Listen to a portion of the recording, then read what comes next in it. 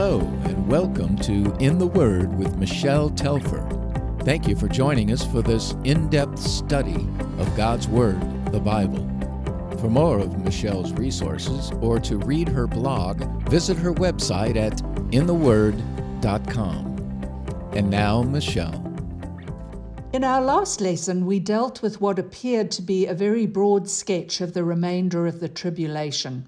The holy city was trampled underfoot by the Antichrist's followers for 42 months, and we saw the rise of two witnesses for God who will prophesy clothed in sackcloth, which has always been a symbol of mourning and repentance for the Jewish people.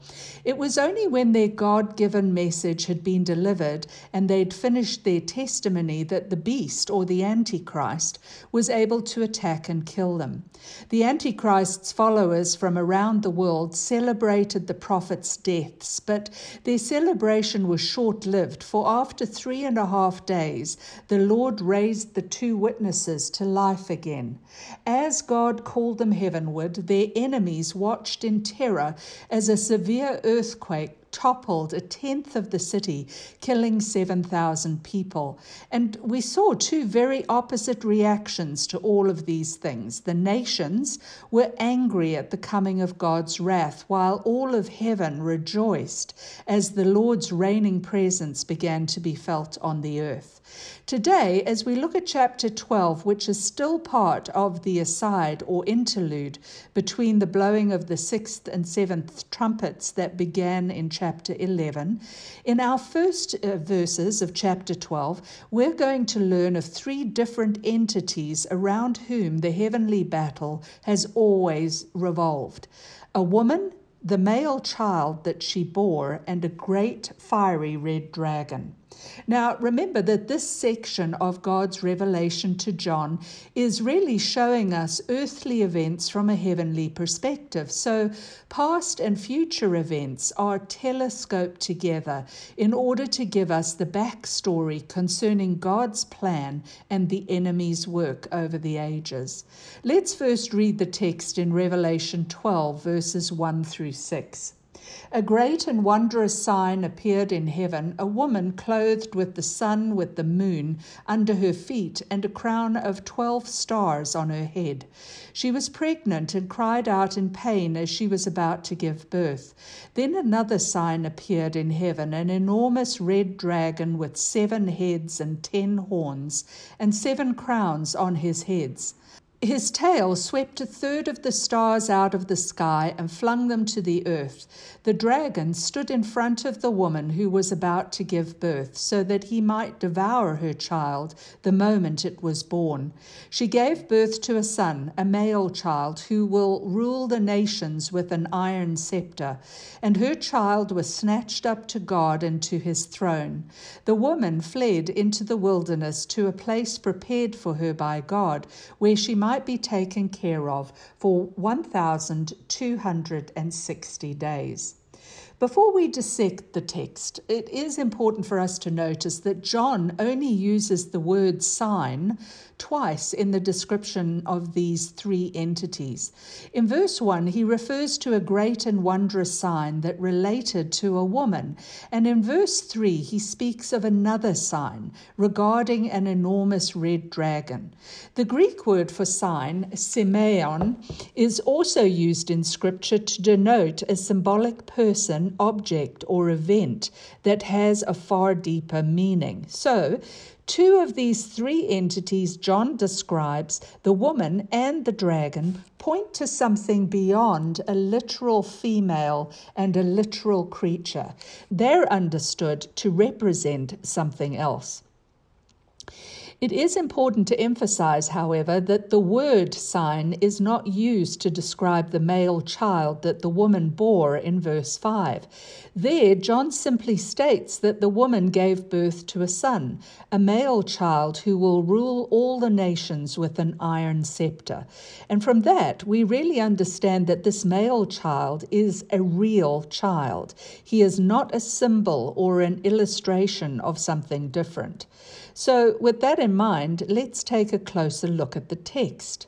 The first sign consists of a woman clothed with the sun, with the moon under her feet, and a crown of 12 stars on her head. This woman is most commonly understood to be a symbol of the nation of Israel. John sees that woman associated with God's people Israel here in verse 1 and says she was pregnant and cried out in pain as she was about to give birth.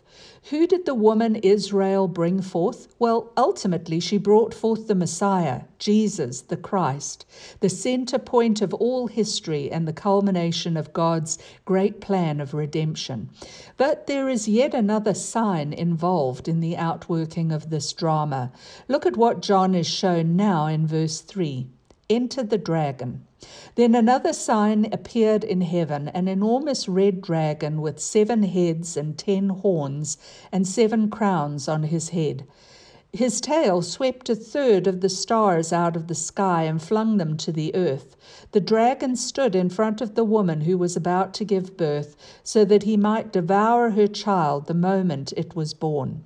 So an additional sign or symbol emerged on the heavenly stage as an enormous red dragon appeared.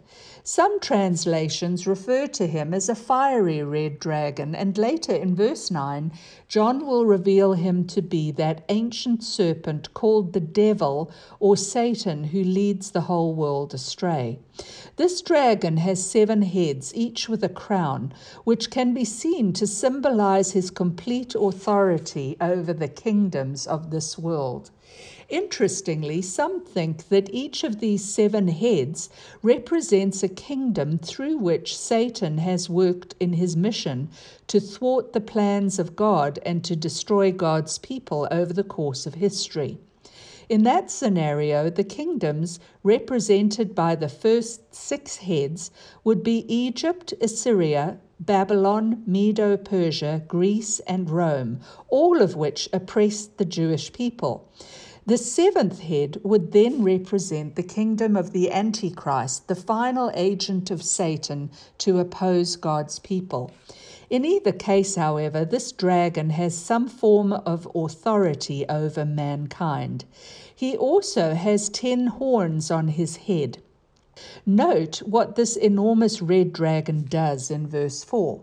With a flick of his tail, he sweeps a third of the stars from the heavens and flings them down to the earth. Now, in Revelation chapter 1, Jesus linked the symbol of stars to angels, and so it seems clear here that this is a reference to the number of angels who joined Satan in his rebellion against God, and who fell with him to the earth, where they now serve as his demons.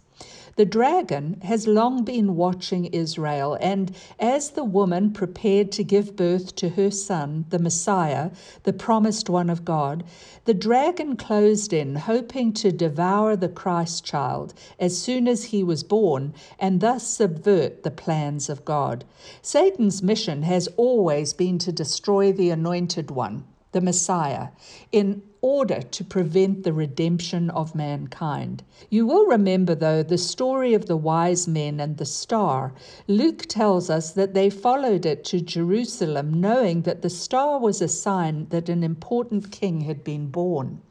After getting more information from the Jewish leadership, they then followed the star to Bethlehem in search of the promised descendant of David, who they were told would be born there.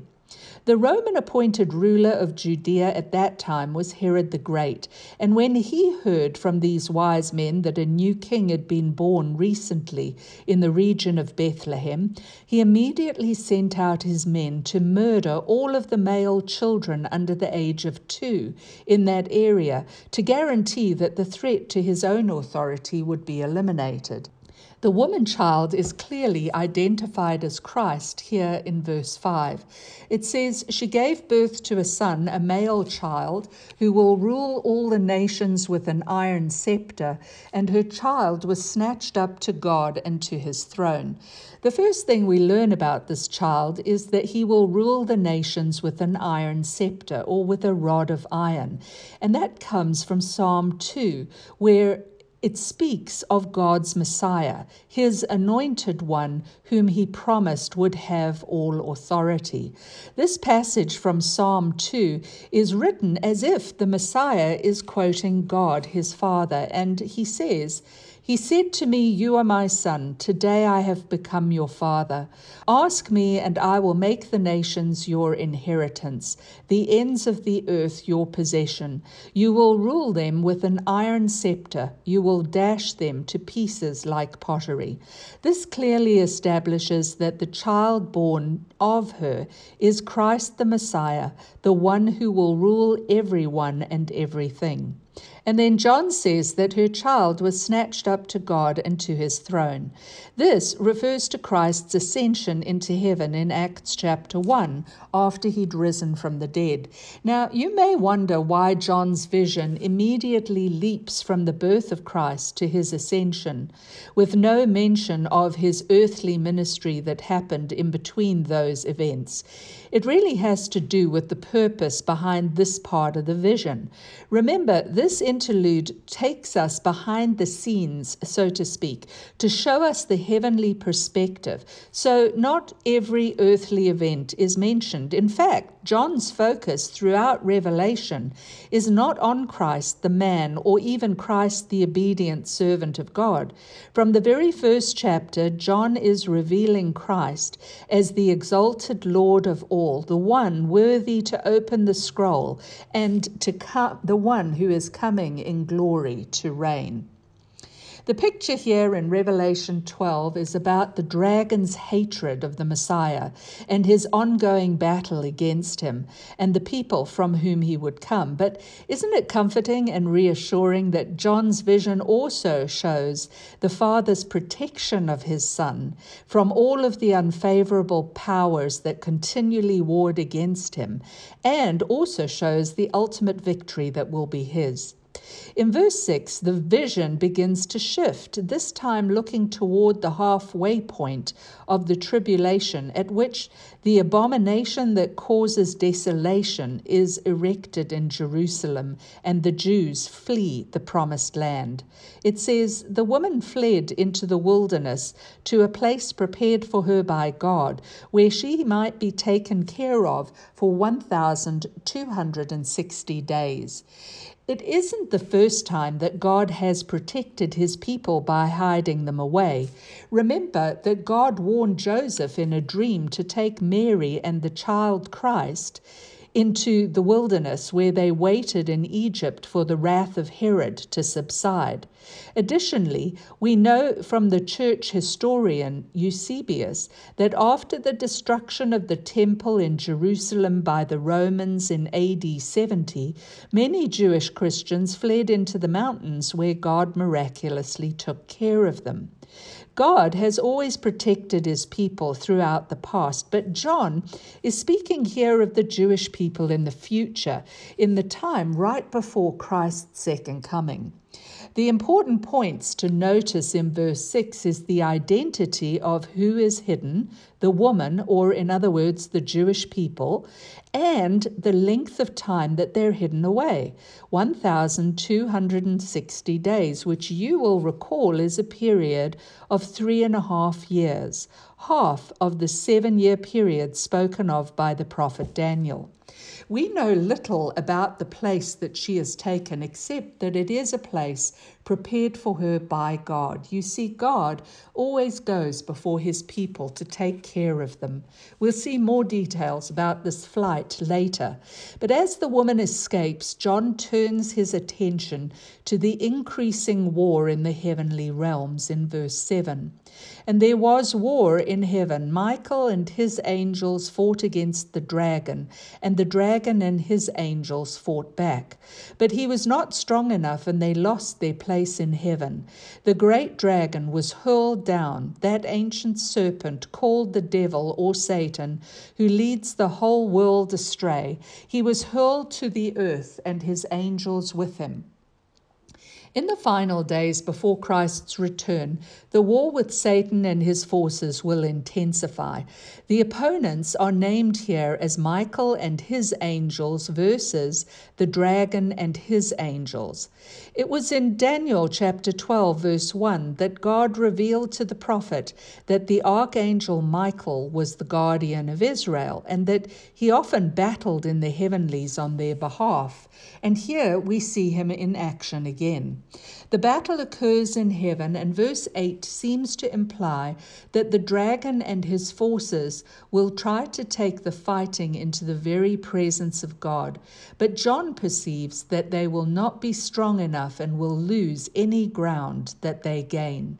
The battle ends when once more the dragon is hurled to the earth, and John makes it clear in verse 9 that the great dragon of whom he speaks is the devil or Satan, who leads the whole world astray.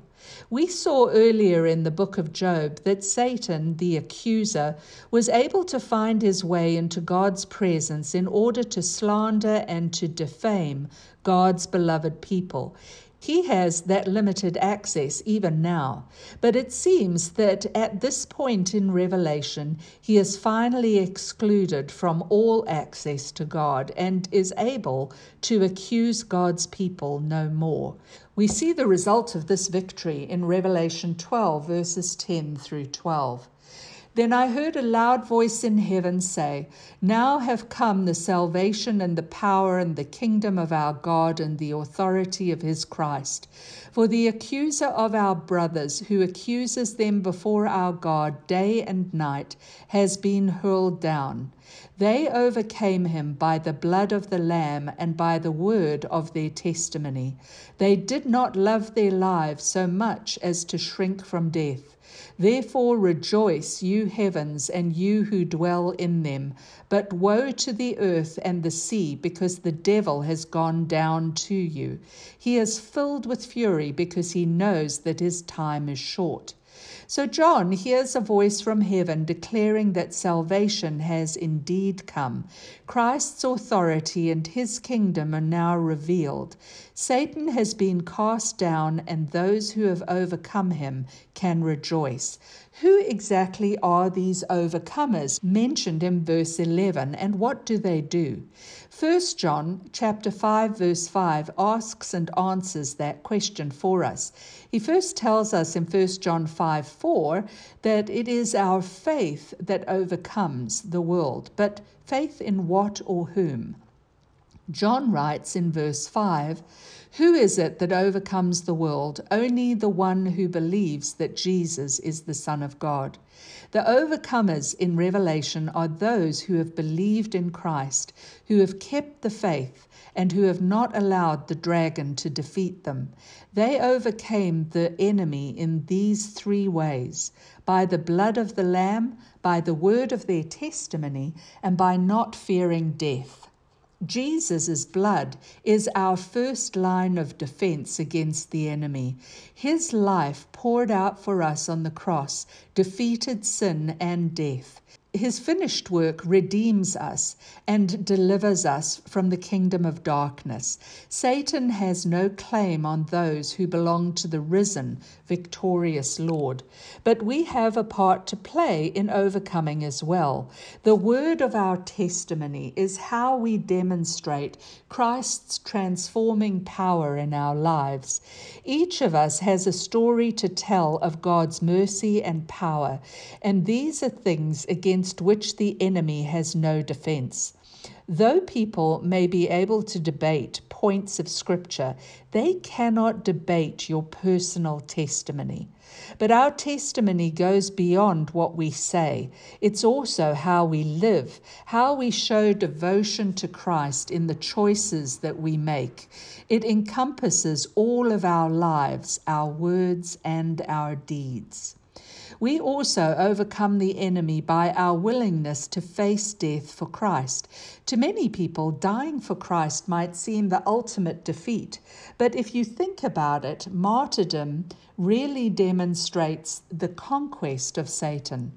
In being faithful to death, the martyr proves that Satan has been unable to seduce him or to change his mind.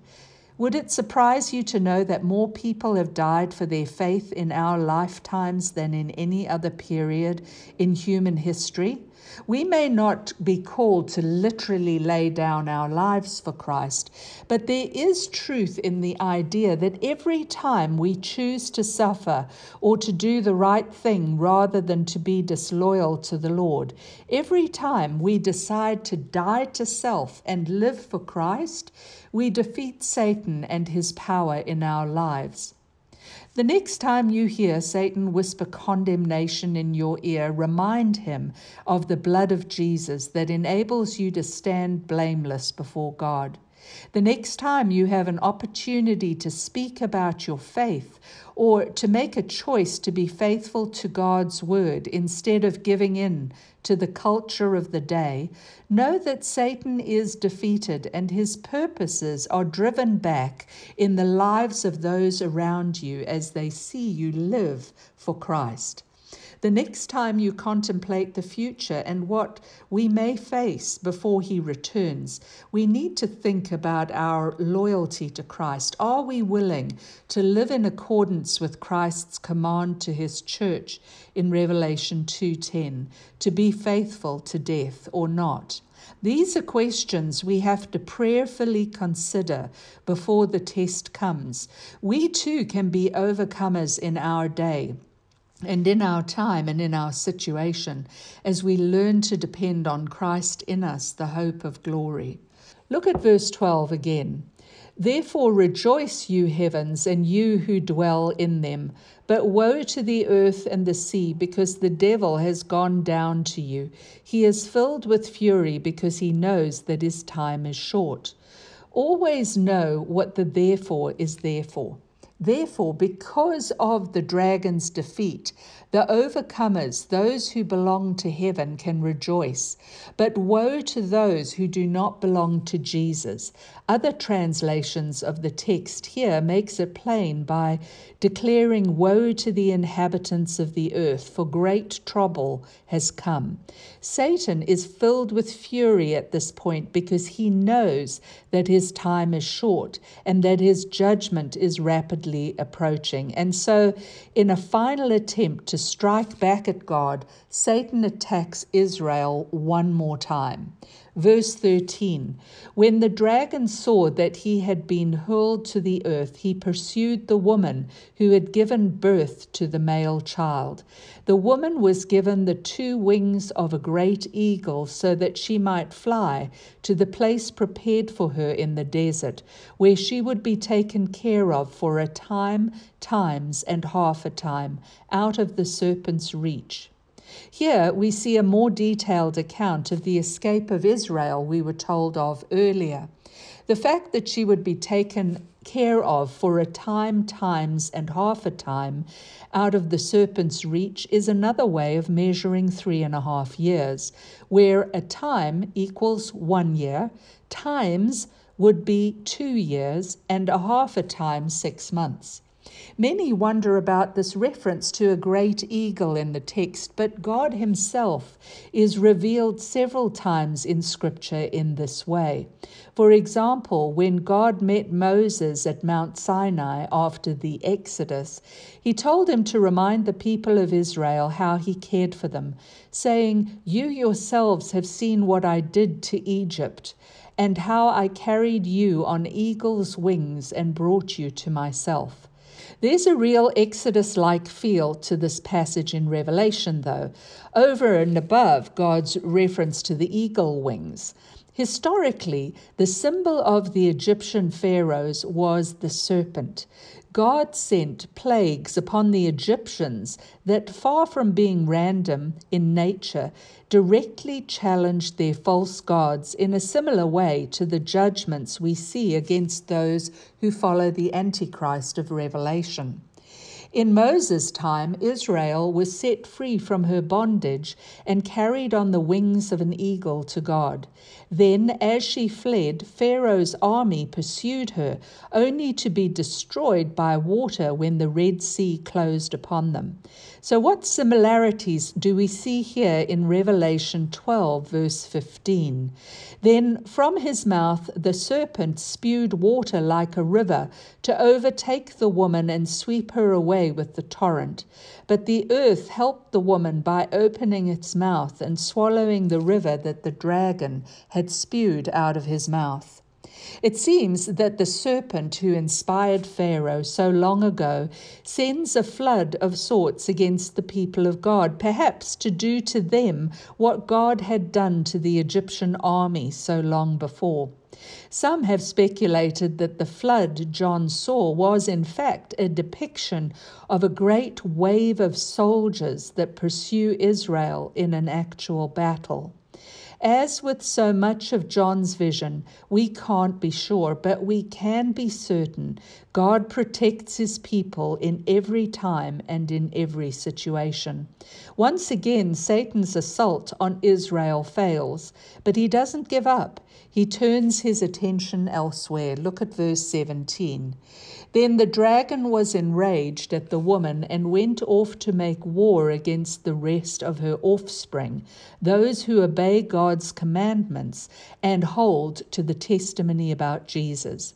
Infuriated at his inability to destroy the Jewish people, who now evidently follow their Messiah, the dragon decides to attack the rest of her offspring, who not only obey God's commandments, but who also hold to the testimony about Jesus.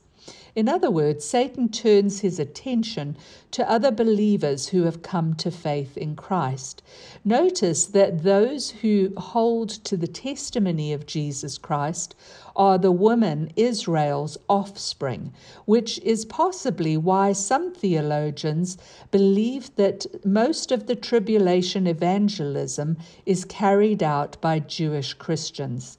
If there's one thing for sure, it is that Satan has consistently hated both Jew and Christian alike because of their connection to the Messiah.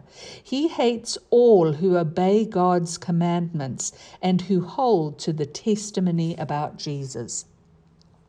So far in chapter 12, we've seen the woman Israel and her son the Messiah, and we've also seen that the fiery red dragon, Satan, is a liar and a murderer. Would it surprise you to know that he's also a counterfeiter?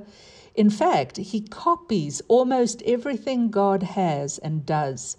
For God's Messiah, there is the devil's counterfeit, the Antichrist. The woman Israel we saw this week belongs to God, but in Revelation 17 we will meet a woman who belongs to Satan, who is known as the mother of prostitutes.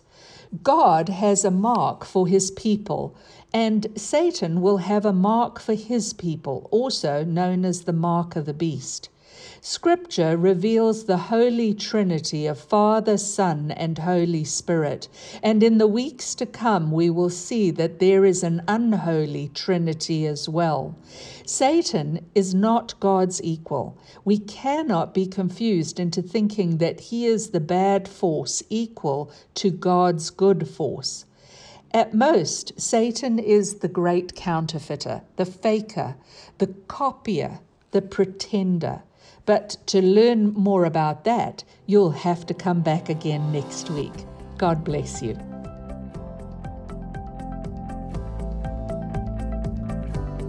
Thank you for listening to In the Word with Michele Telfer.